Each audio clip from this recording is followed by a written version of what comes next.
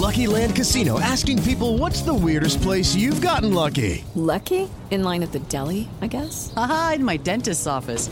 More than once, actually. Do I have to say? Yes, you do. In the car before my kids' PTA meeting. Really? Yes. Excuse me, what's the weirdest place you've gotten lucky? I never win and tell. Well, there you have it. You can get lucky anywhere, playing at LuckyLandSlots.com. Play for free right now. Are you feeling lucky? No purchase necessary. Void where prohibited by law. 18 plus. Terms and conditions apply. See website for details.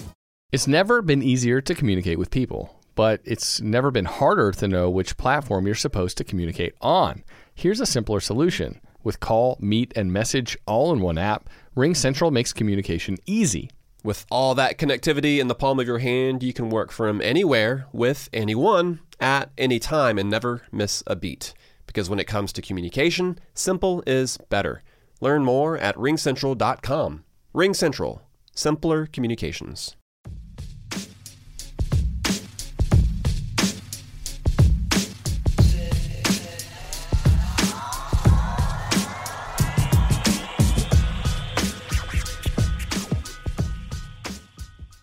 Welcome to MLB Daily, your one-stop shop for daily baseball content. I am LJ LaFura. Alongside me, I've got Brandon Karam, and we are a Belly Up Sports podcast.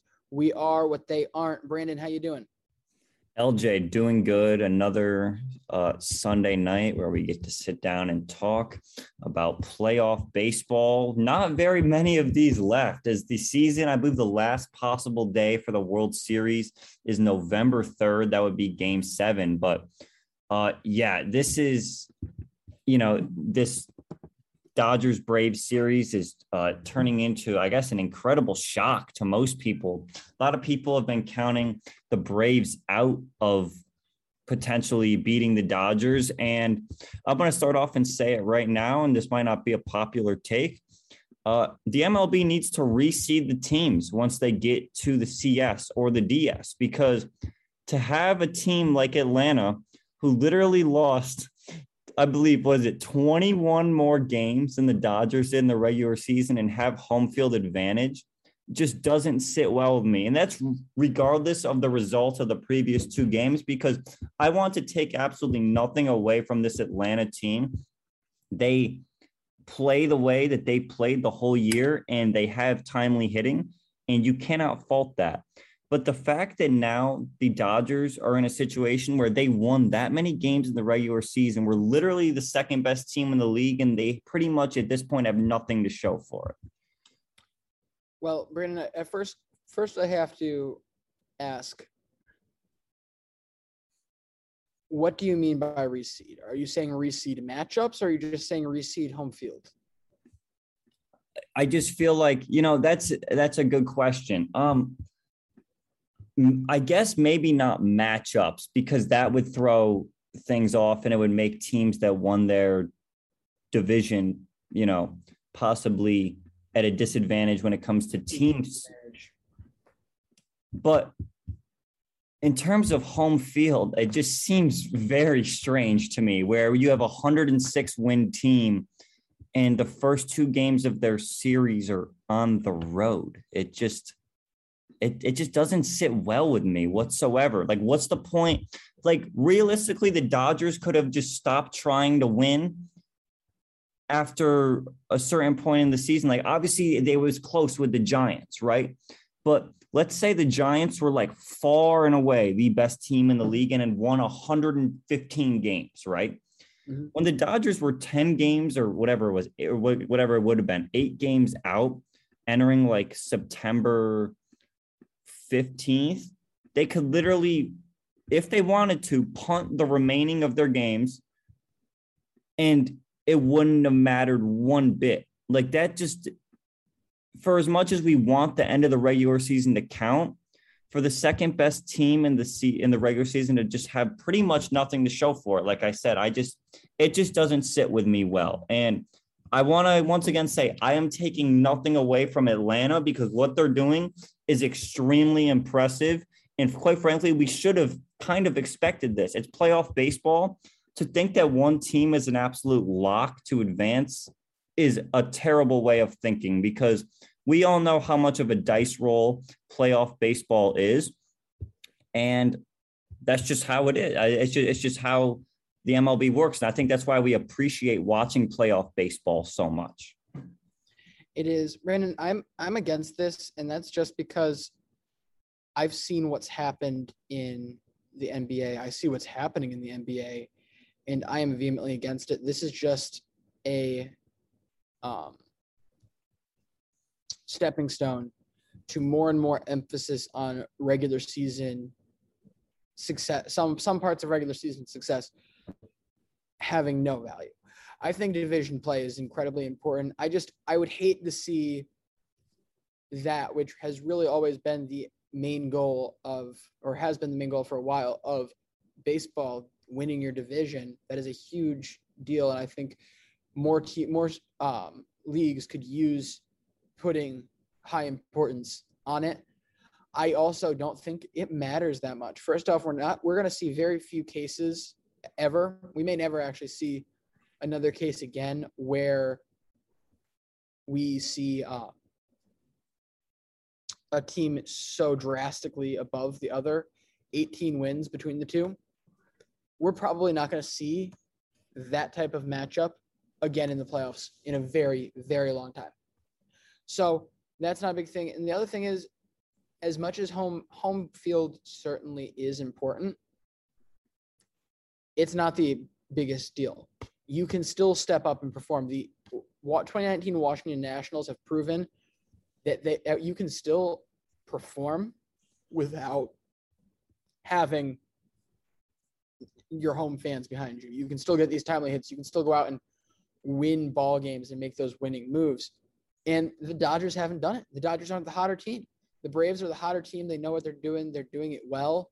That's what matters in the postseason. And if the Dodgers aren't executing to that regard, they don't deserve it. And the other thing I'm going to argue with you, Brandon, is this is already by far the fairest towards the lower seed of any playoff system in American sports.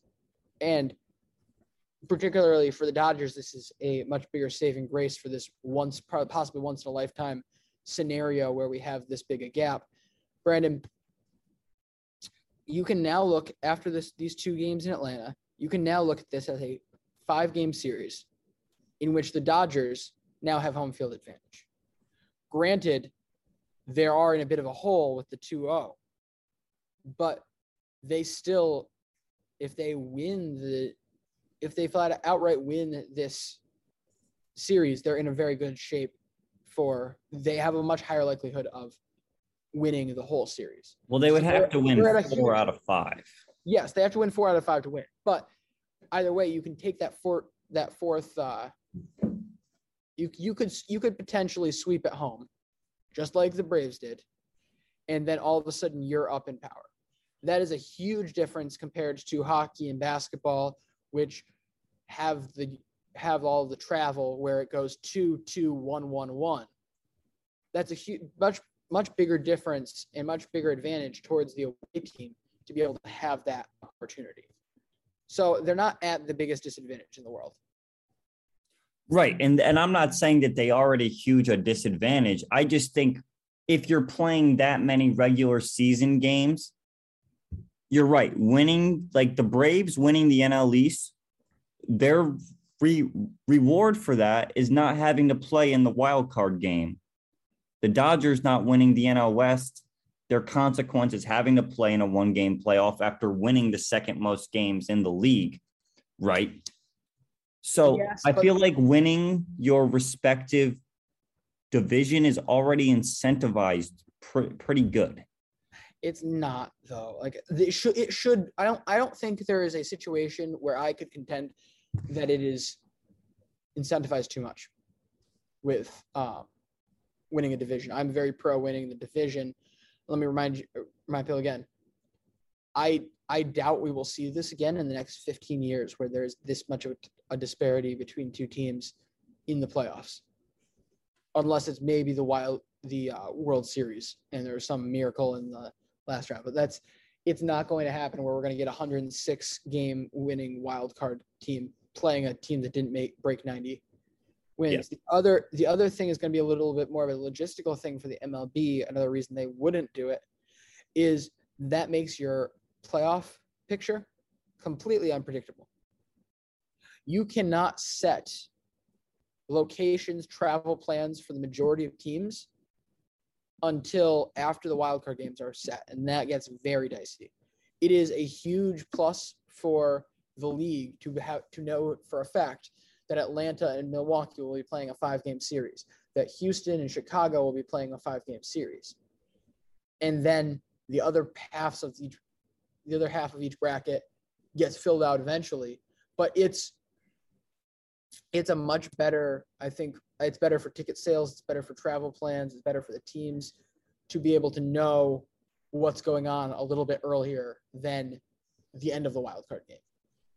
Because there's a situation where the entirety, like you could see the Dodgers, let's pretend the Cardinals were at like 86 wins, 88 wins on the year.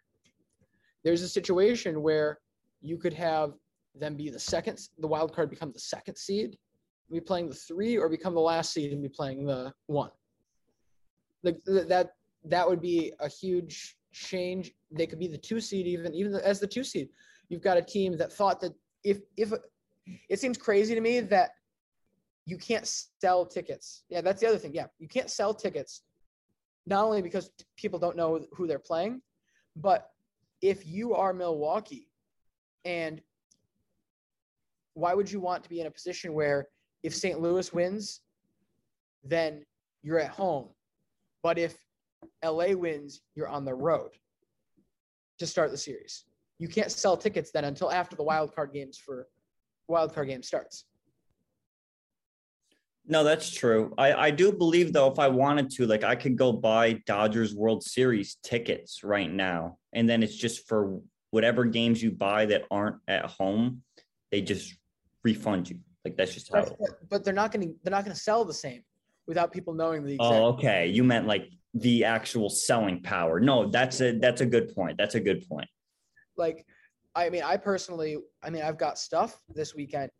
If I was trying to buy Red Sox tickets and I didn't know whether they were going to be home in the middle of the week or over the weekend, that would hinder me from buying the tickets ahead of time, because I need to be able to figure these things out. No, I totally get that. That 100% makes sense. Well, let's get into this game, because we had quite a bit of action from the get-go. Our guy, Ian Anderson, gets the start for the Braves. It's always been our guy. I will never fail to mention that he is our guy when bringing him up. And he gets jumped on early in the top of the first inning. 2022 starting shortstop for the Yankees, Corey Seager, rips a 2-run home run to right center field, scoring Mookie Betts after Betts singles to lead off the game. And that would make it 2-0 Dodgers. They have Max Scherzer on the mound with a lead. You're thinking at this point, like, it's going to be smooth sailing for LA. And Scherzer does get through the first 3 innings very nicely. Anderson settles in also very nicely, as I believe he only allowed 1 more hit in the next 2 innings that he pitched, as he gets through the 3rd inning. And it's still 2-0 as we go into the 4th. In the bottom of the 4th inning, Jock Peterson steps up, and oh my God, we've been talking a lot about a Kike Hernandez. Jock Peterson, talk about big home runs this postseason. He rips an absolute bomb to right field. I'm not sure what the home run distance on it was, but this landed like in the second deck over the right field bleachers. I'm going to look at how far it was right now. It was 454 feet, a 112.2 exit velocity. LJ, would you like to guess what the expected batting average on that one was? Say the numbers again, Brandon. 112.2 exit velocity, 24 degrees launch angle, and the ball went 454 feet. I would believe that is 100. That is a 1,000 expected batting average. Absolute nuke. Scherzer knew it as soon as it came off the bat. And just an absolute huge hit for Peterson there to tie the game up at 2. From that point on, the Dodgers only get one more hit from the rest of the game. That's from after Anderson came out of the game.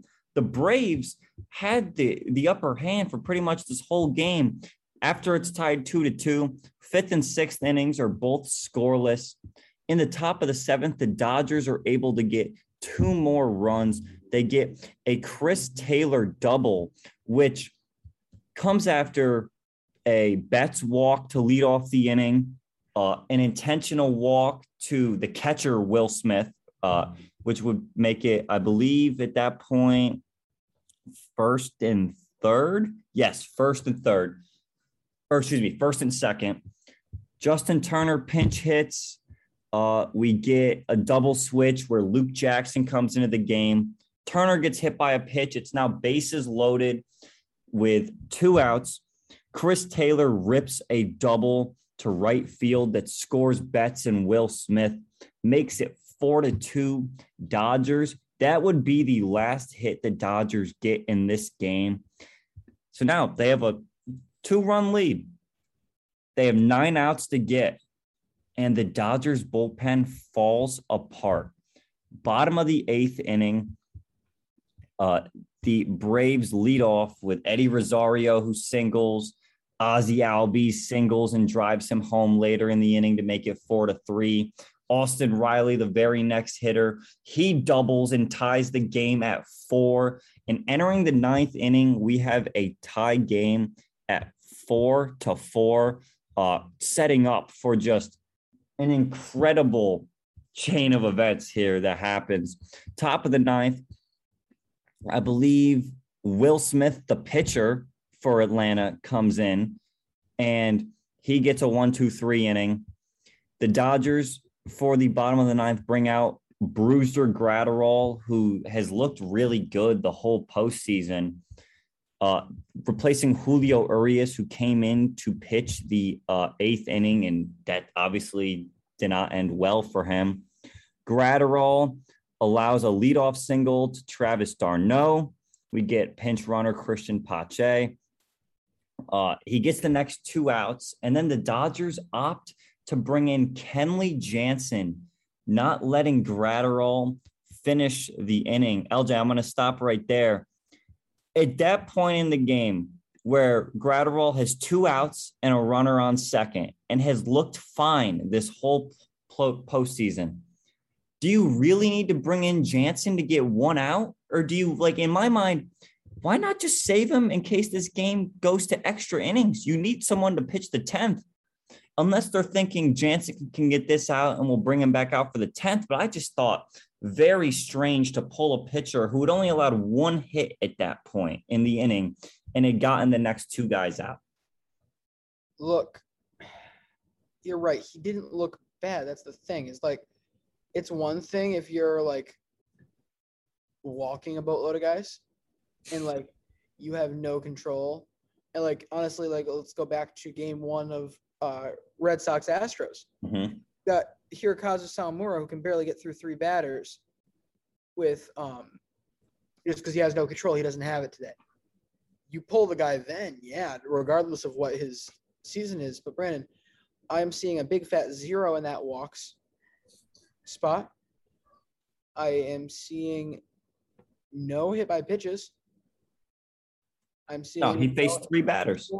He faced 3 batters is the point. So there is no reason that I can find that you would ever have to pull him out, especially for Kenley Jansen, who, as good a closer as he is, he has had his share of rough times over the last couple of years. Maybe it's not the best idea to just throw him into a postseason game that he doesn't have that great a shot at. Like, if it doesn't feel necessary or it doesn't honestly feel crucial to us that you pull Graterol, then it probably shouldn't have felt crucial to them. But I've got a better one for you. How about instead of putting the starter in for the 8th inning, you just do what you've been doing, and that's Gratterall in the 8th, Jansen for the 9th. Did they ever think about doing that? Or did they try to get cute and bring in the lefty starter who won 20 games this year? That's right, 20. No one's done that since 2016. Just very questionable here from Dave Roberts. Look, I'm in the camp of if you're playing for the tie in the 8th inning, something's gone wrong. With a 2-run lead. Yeah. With a 2-run lead, you're literally just like, right. yeah, let's just with the tie. I didn't even think about that. Yeah, there's no reason to put him in then. I completely blanked on the fact that you had a 2-run lead when he came in. But even like, let's pretend it was tied in the 8th. You wouldn't put Urias in then, would you? No. You pitch your main relievers all the way through until you get to, I would say you start in the 9th.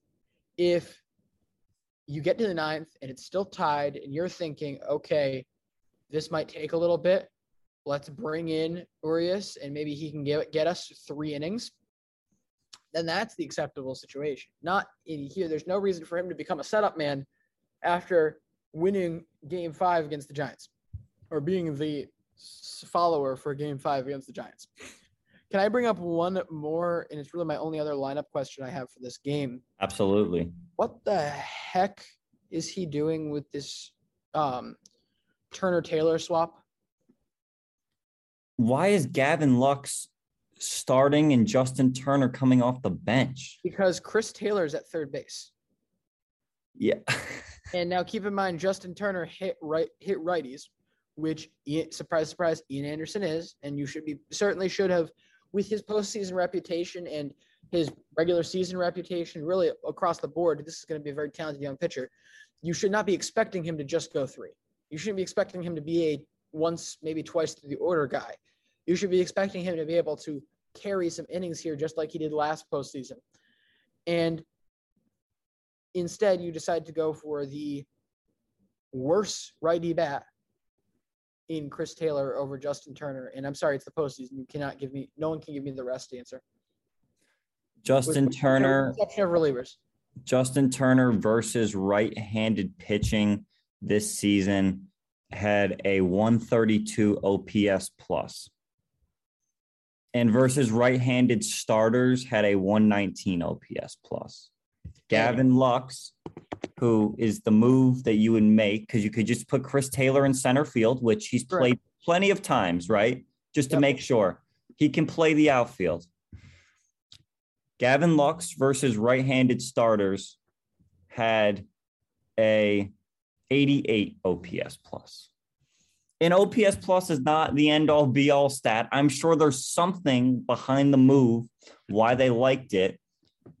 But it's Justin freaking Turner, LJ, the guy who leads your franchise in postseason, like pretty much every single like a cumulative postseason counting stat for hitters. He leads it for your franchise. You're absolutely right. Dave Roberts is getting cute with it. We saw what happens when the Rays got too cute with it against the Red Sox. And I'm all for analytics. I'm very pro analytic. But why screw around so much in the playoffs? If it ain't broke, don't fix it. Why screw around in such a big playoff game? Honestly, I hadn't considered. I forget what you'd said the biggest 7-game series game is, but 3. I don't think it's necessarily this one, but I think this one is absolutely huge. If it's not the first, it's definitely the second or third. Because think about this, Brandon. You now are down 2-0 if you're the Dodgers right now, and you're going home, but you're in a situation where you're one loss away from being 1 loss away, and that is a pretty scary spot to be in, especially seeing you haven't really gotten footing in this series. Meanwhile, if you had split this, if you'd won this game, all of a sudden it becomes like it is with Houston and Boston. It's now a 5-game series, and the Dodgers have home field advantage in that series. Like that it is a very important game. if you break it up into what follows, you can see there's so many advantages to winning game 2.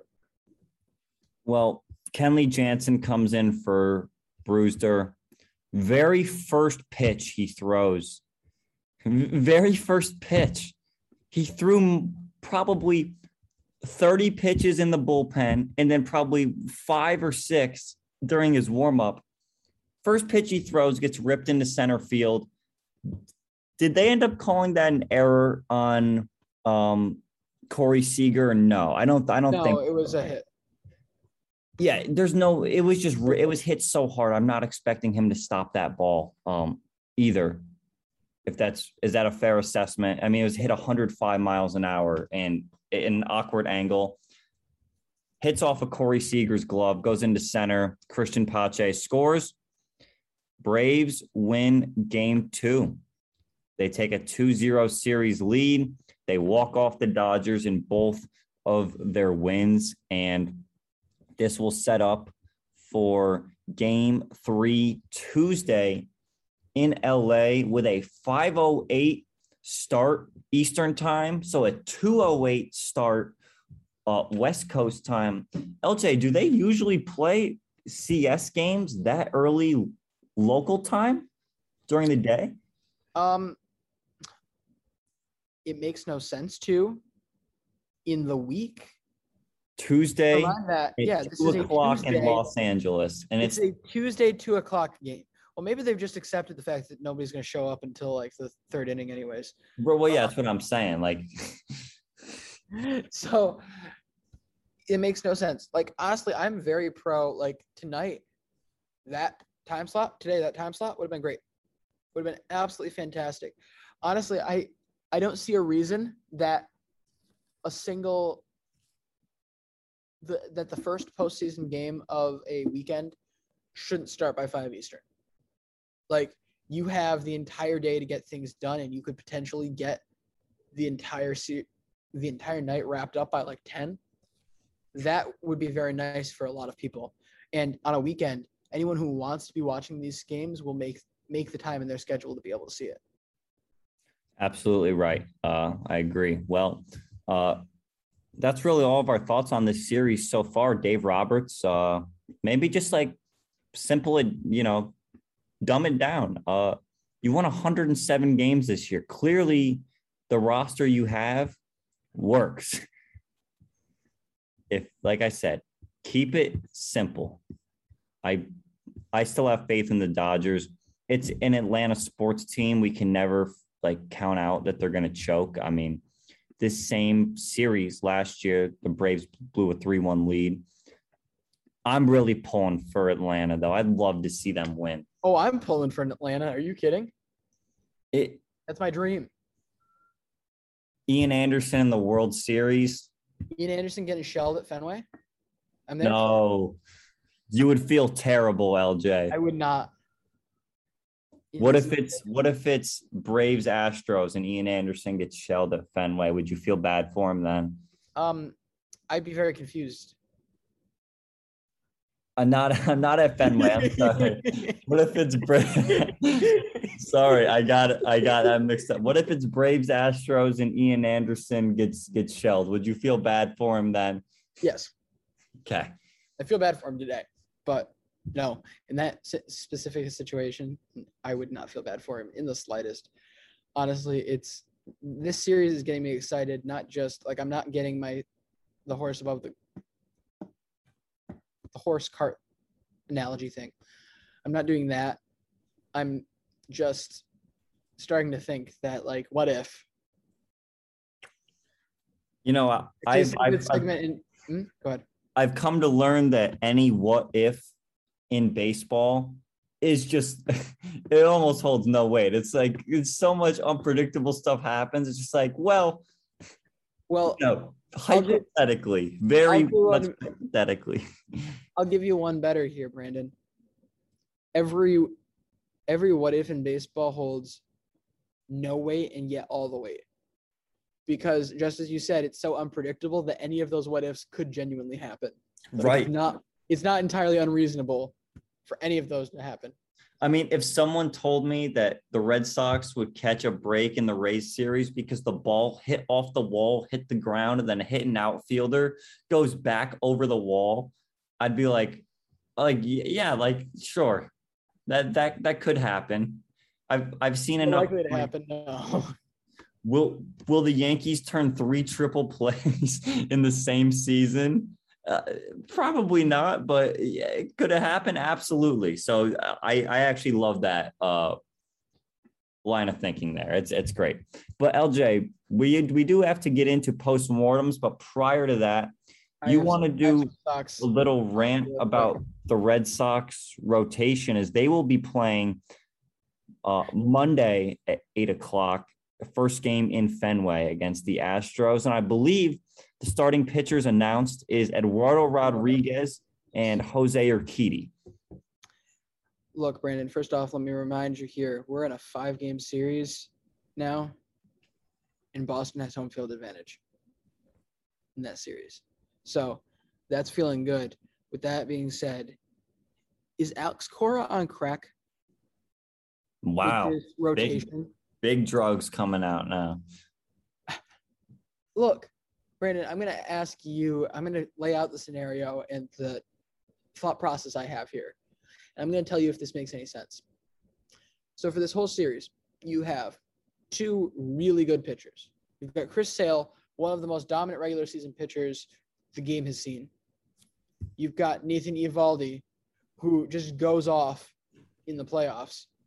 And frankly, if it weren't for all of the BS with Jake Odorizzi and that stupid rule, speaking of stupid rules, this is actually a stupider rule than the ball hitting off the player thing. The fact that you can just have unlimited time in the middle of a game to warm up. After an injury, right? After an injury, yes. And so Jake Odorizzi can just take 20 minutes to do his entire pregame starting warm-up, and it's just completely legal. That's a load of BS. But I'm fully convinced that if he hadn't had to sit there for 45 minutes, Eovaldi goes longer than he did 2 nights ago. But I digress. Eovaldi's going off in this postseason. He went off in last postseason. He is a big game pitcher. He also has really good splits at home. His game is built for that park. So, Brandon, let me ask you this. Would it be better to have Chris Sale, this dominant regular season pitcher that hasn't yet to really truly step up in the postseason? Would you rather have him for 3 games in three postseason games in one series, 2 at home, and Nathan Eovaldi for games 2 and 6, both on the road? Or would you rather have Nathan Eovaldi, the more consistent postseason option, pitching game 1, also getting a home game, and then pitching game 7? So he'd get 1, 4, and 7. He'd get 1, 5, and 7. You're not going to go 3. You're going to go a 3-game rotation. Oh, yes. Yeah, 1, 5, and 7. You're not going to go for a 3-man rotation. You mean 4, right?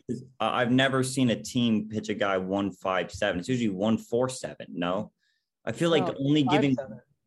1 game. So you pitch game 5 and then 1 day, 1 night, 2 nights, 3 nights. Game 5 is on a Wednesday. Game 7 is on a Saturday. That would be 2 days rest. I think it's usually 1, 4, 7, LJ. That does make no sense as well, though. It would still be a home game. Yeah, that would be a home game. But realistically, though, you're thinking 1 day, the off day rest, or no? Yeah. Game 2, game 1, off day. Game 3, game 4. That's 4 days rest. Oh. Yeah. Yes. So 1, 4, and 7. I got a little off there. No. Okay. You're good. So good. Still. Maybe it's not as bad as it seems, but still, there's a scenario, especially seeing, mind you, Alex Cora has yet to use Nick Pivetta in this series, which leads you even stronger into believing that he will most likely get a start in this series, unless things go disastrously wrong. Because, I mean, Chris Sale does not depth was not Chris Sale's strong suit in that first game. They could have easily put him in there for 3 or 4 out of relief if they wanted to. But instead, they held on to him and they went through every other good pitcher in their bullpen and ran out of pitching by the end of the game. So why wouldn't you use him there unless you were planning to start him? He would clearly have to be the game 4 starter is part of the logic behind it. Or if he's not the game 4 starter and Sale's the game 4 starter, then he'd probably slot in there at 5. I'm not sure, but this is making my head hurt. But either way, I worry they're not going to. First off, it makes no sense either way to not get Nathan Eovaldi the 3 starts instead of Sale. And it also does not make sense to ever think about putting yourself in a position where Eovaldi doesn't pitch at home. Yeah, that certainly makes sense to me. You're Lucky Land Casino, asking people, what's the weirdest place you've gotten lucky? Lucky? In line at the deli, I guess? Aha, in my dentist's office. More than once, actually. Do I have to say? Yes, you do. In the car before my kids' PTA meeting. Really? Yes. Excuse me, what's the weirdest place you've gotten lucky? I never win and tell. Well, there you have it. You can get lucky anywhere, playing at LuckyLandSlots.com. Play for free right now. Are you feeling lucky? No purchase necessary. Void where prohibited by law. 18+. Terms and conditions apply. See website for details. This holiday, whether you're making a Baker's Simple Truth turkey for 40 or a Murray's Baked Brie for 2, Baker's has fast, fresh delivery and free pickup, so you can make holiday meals that bring you all together to create memories that last. Baker's, fresh for everyone. Free pickup on orders of $35 or more. Restrictions may apply. Choose from a great selection of digital coupons and use them up to 5 times in one transaction. Check our app for details. Baker's, fresh for everyone. Logic. I can get behind that. Once we figured out the days. Yeah, LJ, if you want, I can send Alex Cora a letter. We can try to send him an email maybe. Ask him. Yeah, we'll find a Red Sox email. Red Sox. I don't even know what the word is. Sox.com. Red Sox office email. All right, LJ, you can send an email. Oh, contact the Boston Red Sox right here. If you'd like to write to the Boston Red Sox, 4 Jersey Street, Boston, Massachusetts. There's a couple phone numbers here. The general information number. I think that's a good one. Oh, do I have my phone on me right now? Are we going to cold call the general information at 12:45 at night? What are the odds they have somebody working right now? 0. Absolute 0. Yeah, but what if somebody needs something? I think that they can wait till 9 a.m. on a Monday when they go in for work. All right. Postmortems. We're going to run through these quick. We don't really need to spend a lot of time. We spend a lot of time talking about these teams during the season. If you don't know what this is, we just recap as soon as a team gets knocked out, we recap what their season was, the highs, the lows, all that. We're going to go through all the teams that have been eliminated so far in the postseason. We will get to all the other teams that didn't make the playoffs eventually as we get through the World Series. But the teams that did not make the playoffs, the teams that did get knocked out of the playoffs. LJ, are we going to start with the Yankees because they were the first team out?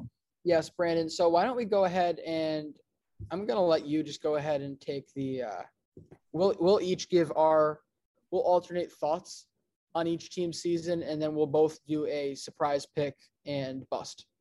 And then that'll be a good postmortem for each. Quick, easy. Okay. So thoughts on the Yankees? Well, expectations coming into the season was a World Series contender / winner.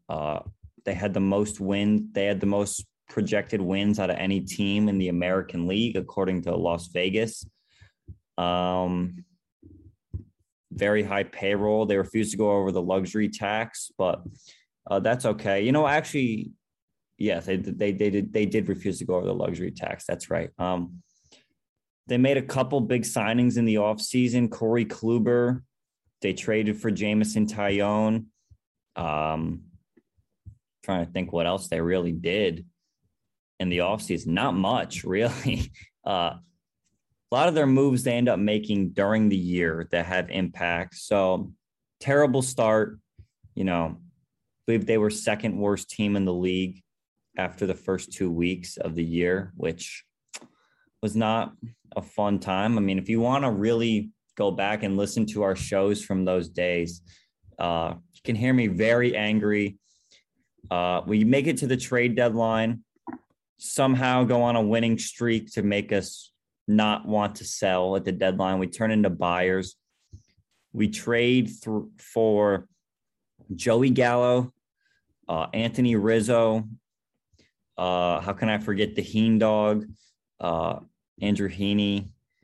Clay Holmes was a big acquisition. That's really it for those guys. Then also moved a couple pieces, but we don't have to go over that. Yeah, no, we move not very important pieces like Luis Sessa in the middle of a career season. Brooks Kriske, who we chose to keep over Garrett Whitlock. Brooks Kriske was not on the Baltimore Orioles 28-man September roster, the team who won the least amount of games in the league. So wasn't one of their 28 best players in their organization. And that's fine, but regardless of that, we get to September. We still think we have a chance to win the division. We go cold at one point. Offense. Right after being very hot, you kind of skipped over the 13-game win streak that kind of is. I mentioned it, didn't I? No. Oh, well, I was getting to it. Okay, yeah, that's right. Because I said right after the trade deadline, we go on a 13-game win streak. I think that we're still in the AL East race. They then go cold, extremely cold, right after that 13-game win streak. Limp into September. Underperforming games against the Rays. We sweep the Red Sox, the second to last, the weekend of the season. Last weekend of the year, we controlled our own destiny by winning game 162. Make it to the wild card game, which is at Fenway Park. And not good. Stereotypical Yankees game. Bad offense.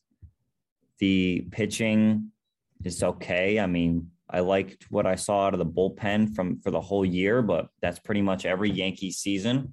Overall, we had one of the best pitching staffs in the league throughout the year. Still a very frustrating team to watch. 85% of the games were extremely tough to watch with just this 3 true outcomes offense. Then we traded when we got Joey Gallo. We got the 3 true outcome guy. So that just made it even worse. He was terrible with us. Not good. And overall, a very disappointing season. As a Yankees fan, no one should be happy with this. By the way, we didn't mention it on last episode, but the Yankees end up firing their hitting coach, Marcus Timms, third base coach, Phil Nevin. By the way, the Yankees made the most outs on the bases and at home plate this season. So I guess Rumor has it Phil Nevin is now living in Hunter Renfroe's basement. Everyone goes back to dad when times get tough. Phil Nevin is a great guy too. You watch interviews with him. He genuinely is the only guy that fires the team up. And LJ, I'm sure we're going to get into more, but that's what I have to say for now. Just very disappointing season overall. And this is not how any fan expected our season ending at the start of the year. Look, I feel bad for Yankees fans. And I think this is probably just going to be the only one we do because that went a little longer than I thought, or maybe we'll get through the Cardinals. We have quite a bit of time left. So 28 minutes, right? We're at 43. Oh, we're at 43. Okay. So we can get one more in then. Okay. Look, the Yankees they had more than just contending this year expectations. Didn't MLB.com or ESPN or somebody put them in like 4 out of the next 10 World Series or 5 out of the next 10 World Series? I think it was 4 out of 10, and that came out like in January. So prior to even like big free agency moves happening, which, I don't know how they projected that, but for a team that hasn't made the World Series since 2009, it was pretty bold. It was. That's how much they believed in this roster. And this roster it wasn't the management that necessarily left people disappointed. The management was not good. However, that's not what kept people disappointed. What got people disappointed is the fact that this roster flat out fell flat. And it's one thing when you're not a contender. It's another thing when you are a contender. That's a big blow. But I feel bad in part for Yankees fans because it's nice to have some form of solution. It's nice to know exactly where you need to shore up and have that be the magic piece. I mean, yes, there were other moves that were made, but for the most part, there was a gigantic hole in terms of DH in Boston in the winter of 2017-18. We go out, we spend the money for JD Martinez, and it was kind of that, not necessarily the magic cure that all of a sudden made us a contender, but it made such a big difference in the lineup that it brought us to another level. And then the other pieces added on, stepped up. But it feels like there's a philosophy that doesn't seem to be changing that is holding this roster back from developing, from executing. And I don't see that changing. So sadly, I don't think it's going to. Until Brian Cashman is not the general manager, there will be no change. And wise words. He has more job security than it's a good example. He has more job security than Mike Krzyzewski. So it's going to be a long time. Yeah. Well, even if he didn't, Papa Elge said something very wise that I hadn't even thought about yet. If they're even thinking about firing Brian Cashman, which frankly, as much as I do think his management of the front office has gone stale, and that's not necessarily like his fault, it happens. If they decide to move on from him after making a very good deadline to try to keep his job, that won't happen until the Mets find a general manager. You have to agree on that. Yeah. Could you imagine what a disaster that would be? The thing is, there's not a chance that Cashman gets fired this offseason. It's because he saved his ass with the trade. Oh, I know. But hypothetically, like if when Hal Steinbrenner said he's not firing Boone because he wasn't the problem, if he secretly meant that even with the trade deadline stuff, that Cashman was still the problem and wanted to boot him out, in this hypothetical scenario that I hadn't thought about, you can't do that before the Mets hire theirs. Because could you imagine how big a disaster it would be if he went over to the Mets and all of a sudden they turn things around, they have success? That would be a disaster in that city. I would be on suicide watch. And it's all about the philosophy that Brian Cashman has built. If I'm Hal Steinbrenner, and people love to crap on Hal Steinbrenner. This will be my last thought because I know we have to move on. People love to crap on Hal Steinbrenner for his overall ownership philosophy. Yankees have still had one of the highest payrolls in the league over the last couple of years. And in baseball, believe it or not, the correlation between payroll and regular season wins is fairly high. Not that the Yankees don't win regular season games, because we're actually a big reason why that correlation makes sense. But I'm wondering, where the hell has this money gone? And it is insane to me, some of the spending that we've done. And I know Jacoby Ellsbury enters the chat. Even past Jacoby Ellsbury, there's just so many contracts that were given out. This Aaron Hicks contract, he's on the team through 2025.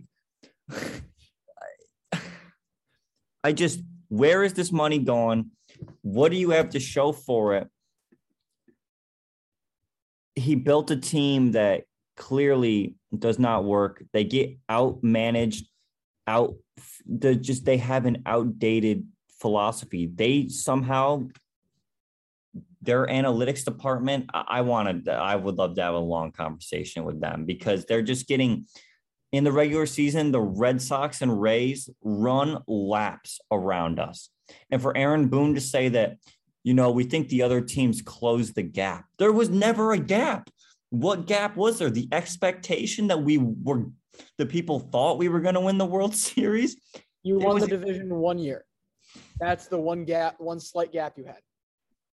I just wish we could go back to 2017 and start this all over. All over. Yeah. And I wouldn't do. You're right, because it's like, how could you screw up from where that was? It's a real shame. And I think part of it is too the New York state of mind. It feels like, again, with Aaron Hicks contracts like that, yes, you can still spend money. You can go over the luxury tax if you're the Yankees, and you barely feel it. And frankly, no, apparently not. Apparently not. We were too cheap to go over. And I think the other thing too is, like I was saying to somebody earlier, there's a difference between the Yankees going under the tax and the Red Sox going under the tax. The Red Sox had to go under the tax because their farm system was in such a dire state because of everything that they tried to do, everything they went through in order to try to win that 2018 World Series. They put so much on the line for that their farm system was in shambles, and they could not afford to keep giving up second-round picks in order to keep that. The Yankees have never had a weak farm system. They've not had their farm system on life support. And so if they really wanted to win and spend that money that they need to, then they could easily have gone out and do that. There is really no excuse for them not doing it. But if you're not going to spend all of the money, if you're not going to be the Dodgers and just spend crazy amounts over the luxury tax, then you should spend it right. It feels like a contract like the Aaron Hicks one, where it's a lot of money, a lot of years commitment to a guy who has just been okay. That is perfectly fine to fly in an older generation, George Steinbrenner's generation, where you could spend as much money as you want. I mean, even with a luxury tax, it wasn't viewed as that much of a hurt because you're looking at it less as a business and more of a team and wanting the team to be successful. If you're willing to spend all that money, yeah, you can hand out those contracts because you can just keep putting money Band-Aids over it. When you're trying to stay under the tax, you can't keep putting those money Band-Aids over. But Brandon, can I go ahead and give my big gem of the year, my surprise of the year? Sure, I'm actually interested for this one. Brandon, you're actually going to – I give him a lot of crap. He deserves a lot of crap because it is who he is, and he's been there too long for me not to. The surprise of the year, Brett Gardner. Can we talk about – no, honestly, I've been obsessed with this stat since last week that I'm going to bring up second. But first off, this dude has been playing the majority share of this team's center field at 38 years old, and he hadn't really been playing that much center field in the past years before that. Like, once Aaron Hicks started to get time and all of that, it wasn't like he was the feature center fielder for this team. He's stepped up. He's made those moves. There certainly is something to be said about a 12-year vet being in that clubhouse. But, Brandon, in terms of weighted runs created plus, since June 1st, Brett Gardner ranks fourth on the Yankees. He is the fourth best Yankee hitter since June 1st. That is nowhere near what anyone expected from him. That's not even really what he wasn't even expected to play in 100 games. Yeah. And so he's come out, taken on a role that he wasn't even expecting to play at this age and done very well with it. So any of these Yankees fans that want to see him out of town next year are being foolish. They're going to regret it.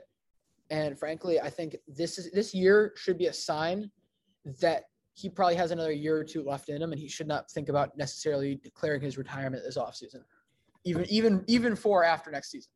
Although I very much support going out while you're still competent. I also think you're forgetting about how many outfielders will be returning for us. Gallo, Judge, Stanton, Hicks, Frazier, LeCastro. There's so many guys that and Duhar, who is one of our outfielders this year. There's just so many guys that are returning. Lucky Land Casino, asking people, what's the weirdest place you've gotten lucky? Lucky? In line at the deli, I guess? Aha, in my dentist's office. More than once, actually. Do I have to say? Yes, you do. In the car before my kids' PTA meeting. Really? Yes. Excuse me, what's the weirdest place you've gotten lucky? I never win and tell. Well, there you have it. You can get lucky anywhere, playing at LuckyLandSlots.com. Play for free right now. Are you feeling lucky? No purchase necessary. Void where prohibited by law. 18 plus. Terms and conditions apply. See website for details. With the new Chevy Silverado, you might be driving in this. But with the Silverado's redesigned interior and large infotainment screens, it'll feel more like this. Introducing the new 2022 Chevy Silverado. Find new upgrades. Find new roads. Chevrolet. He'll end up playing 130 games next year. Who am I kidding? My big surprise for the Yankees, it's between a few, and I don't want to pick this guy because, I'm just going to do it. This might be a weird pick. Some of you might not even know who this guy is. Clay Holmes. I mean, this dude is freaking filthy. Since he got to the Yankees, I'm not going to lie, we've done this show every day. I didn't know much about Clay Holmes. I didn't really know that he existed on the Pirates prior to coming to the Yankees. He gets on the Yankees, genuinely one of the best relief pitchers in the league. LJ, have you been on his Baseball Savant page? Yes, I have. A lot of red. Indeed. He is an elite relief pitcher that the Yankees just kind of stumbled into making this trade with the Pirates during the middle of the season. And he's the biggest surprise out of the bullpen for me. As for a hitter, I love the Brett Gardner selection. Is it wrong to go with Stanton? No. I'm surprised that he played this many games. If you told me that Aaron Judge and Giancarlo Stanton would combine for over 1,000 plate appearances this year, I'd be like, no way. If that happens, we are one of the best teams in the league. And they do that. Stanton has played more games since 2017 than Mike Trout. So just letting that sink in. Yeah, Stanton and Clay Holmes, my two surprises that I'm very happy that they'll be returning once again. So, Brandon, is the low-hanging fruit also just thought of this. Honorable mention goes to Nestor Cortez. Oh, yeah, can't forget Nestor. He'll somehow not be the fifth starter on opening day. We'll sign someone stupid. So, yeah, there's that. I can't decide who it is. Is the disappointment Gleyber Torres or is it DJ LeMahieu? With DJ, it was just such a sharp decline from MVP vote status, get paid, all of a sudden fall off a cliff. Maybe it's because of the juice balls. Maybe it's because he got paid. I'm not sure. But Gleyber Torres, this wasn't just a season. No, it is Gleyber Torres. Never mind. It's Gleyber Torres because not only was this a year that managed to get people to think, hey, this guy isn't good, but this took all of the momentum he has had for several years of being like the next Yankees superstar, two-time All-Star for this team in his first 2 years. This was the season that took that and was managed to completely throw it on its head to be this guy is never going to be anything. Get him out of town. That's such a complete shift of narrative that mostly came after this year. If DJ didn't have the contract, they'd be saying the same thing. If he signed a 1-year deal or a 2-year deal, they'd be wanting to trade him right now. It's both. It's the middle infield, LJ. DJ Odor. Oh, I love. Biggest disappointment. Rougned Odor's face without a beard. Dude, you got to get out of I got used to it, man. I actually got used to it. And I love Rougned.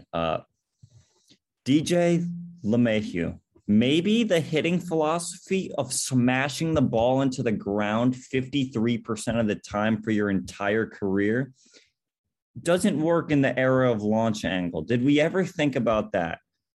Maybe a 2020 season and 2019 seasons where we saw incredible production that we had never seen from this guy. Maybe signing him to a 6-year contract was a bad idea. And I know fans, including myself, would have rioted if we didn't re-sign this guy after the 2 seasons he had in a row. But 6 years is what it took. If Toronto signs DJ, the Yankees go out and get Marcus Semien instead. Can you imagine that if we had Semien on a 1-year deal? I just can't. Glaber, on the other hand, goes from being legitimately one of the highest touted shortstops in the league. At age 22, he hits 38 home runs, gets MVP votes. Someone put him in this top 10 in 2019 with his 3 WAR season.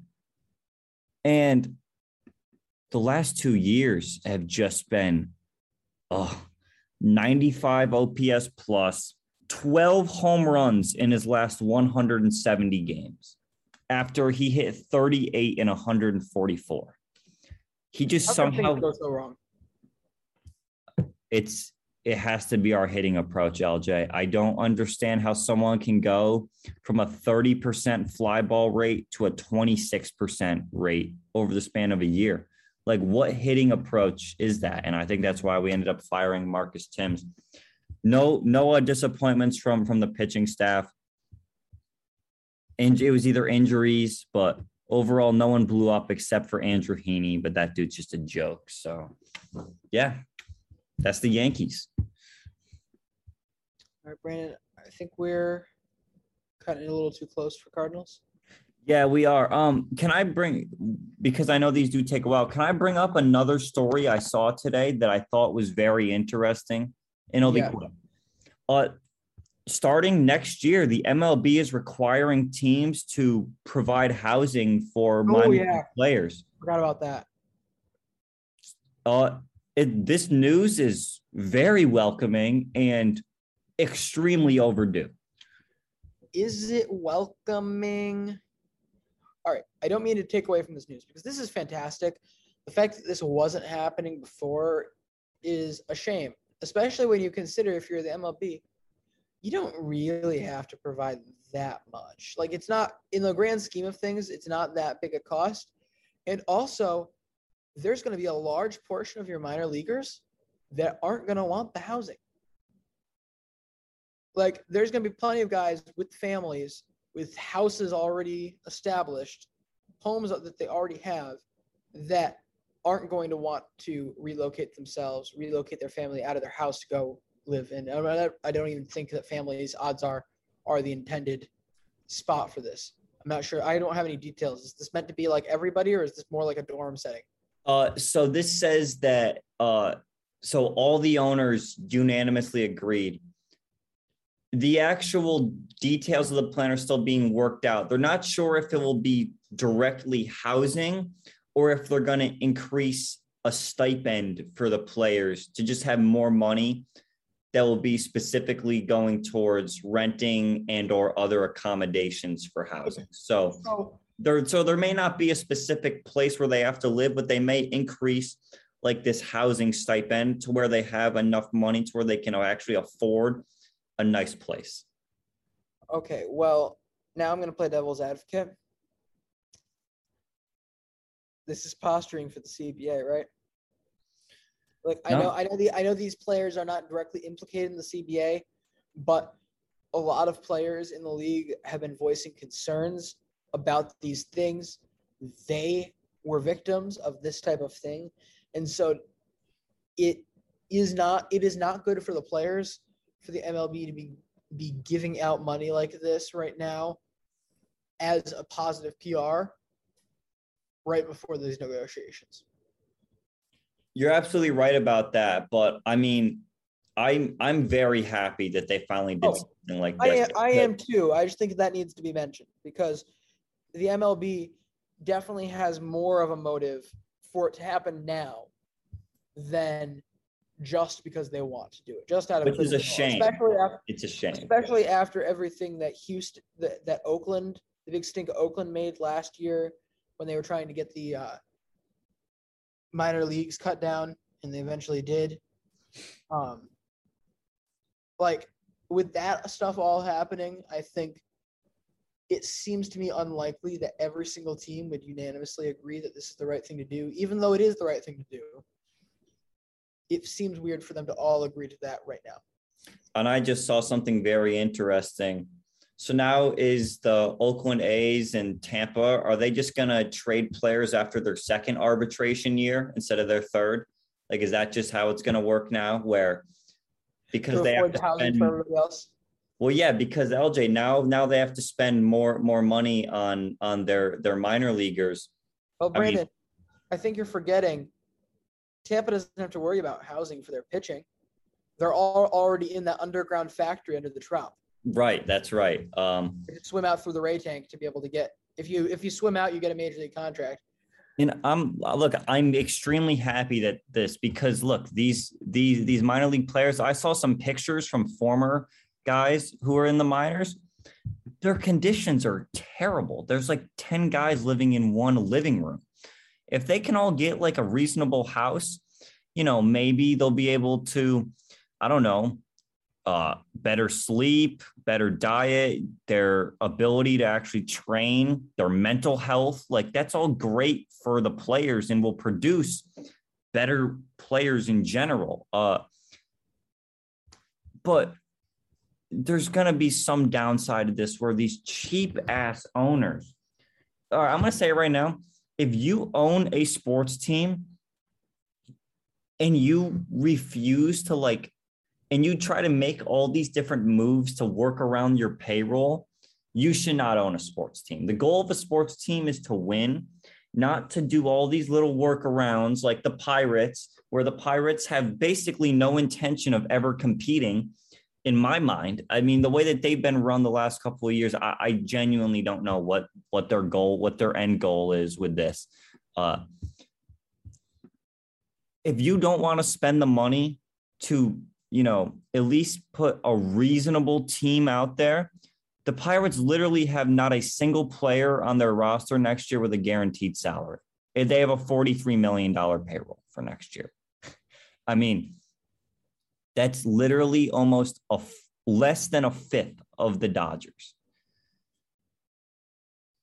And I'm scared that it's going to have some kind of backlash. And LJ, you're right. And I hate that we're talking about this in a negative light because it's such a much needed thing to finally happen. Like, I love that this happened, but it's just going to give owners for a reason to be more cheap. And we don't need that in sports, especially baseball.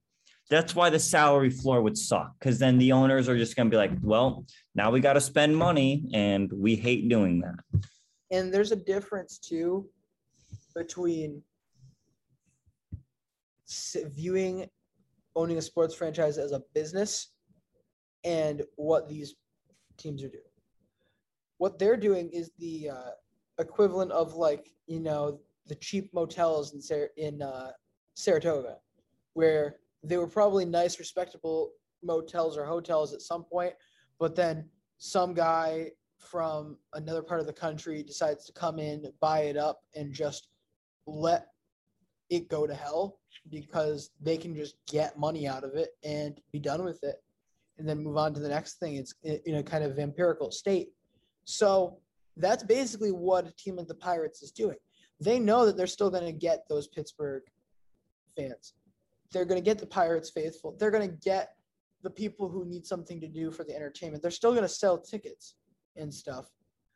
They just don't see that if you are willing to put in that initial investment of spending money on a team, and as long as that team pays off, in terms of the talent pays off to the contracts, then you shouldn't have an issue making more money than you're spending. Like, it has been proven that successful teams, regardless of market, are able to do better when they're winning. I just saw a comment on the MLB Trade Rumors article about this, and it says the Oakland A's are already looking into the housing equivalent of a tomato and cheese sandwich on plain white bread. I can't say that's not true. Totally accurate. And I also think it's important to say, because we talk about the general managers a lot in these conversations. This is no way on them. It's the owners. It's all on the owners. The people in the front office that are making the actual baseball decisions, that's not on them at all. These people are given a budget, and it's not their fault that they have to work around and it's not the it's not the fault of the Pittsburgh front office that they have to work around the salary rules in order to get to the budget that they've been given. Right. And it's like the thing, like I hear people say all the time, like, well, why did teams spend so much if you can be like Tampa and not spend? Do you really think that the Rays don't want to spend money when they see like, wow, look at the Dodgers. The Dodgers are literally what Tampa is now, but able to spend money. And wow, they just won 107 games, LJ. What do you know? You take a Tampa front office mind and give him a nice budget to spend, and you have an insane baseball team. You're right. These front office guys, if it was up to them, they probably want to be able to spend as much money as humanly possible. It's just, it all goes back on the owners, and there's a lot more to it than, like there's location and market size and all that. But especially in the NBA, it seems like they've gotten better where teams spend money, not because they're required to, but because they realize that you need to spend money to win. And like I said earlier, there's such a high correlation between salary and regular season wins that the owners or the GMs, if it was up to them, they would have a lot of money to spend. But if it was up to me, I would have a lot of money to spend. Yeah, same. I would love that. We would love to not have to create all these workarounds and all these stupid things that hurt our franchise in the long run, like Tampa, like no loyalty to your players whatsoever, just so that you can eke out a couple of extra wins per year when you could just go out and spend the money and keep the fans happy. But yeah, is that all we have for today? Yep, that's it. All right. Thank you all for listening. We'll be back tomorrow to talk about Red Sox Astros Game 3, do some more postmortems. We also have some other news that we have to get to.